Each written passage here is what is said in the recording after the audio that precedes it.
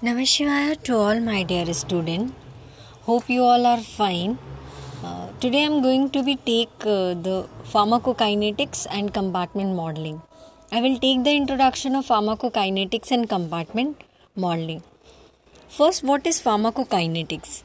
Pharmacokinetics is defined as the study of time course of drug absorption, distribution, metabolism and excretion.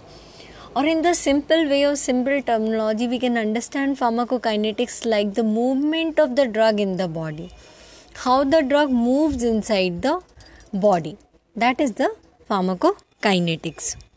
And what is compartment modeling? Compartment modeling means that we are actually going to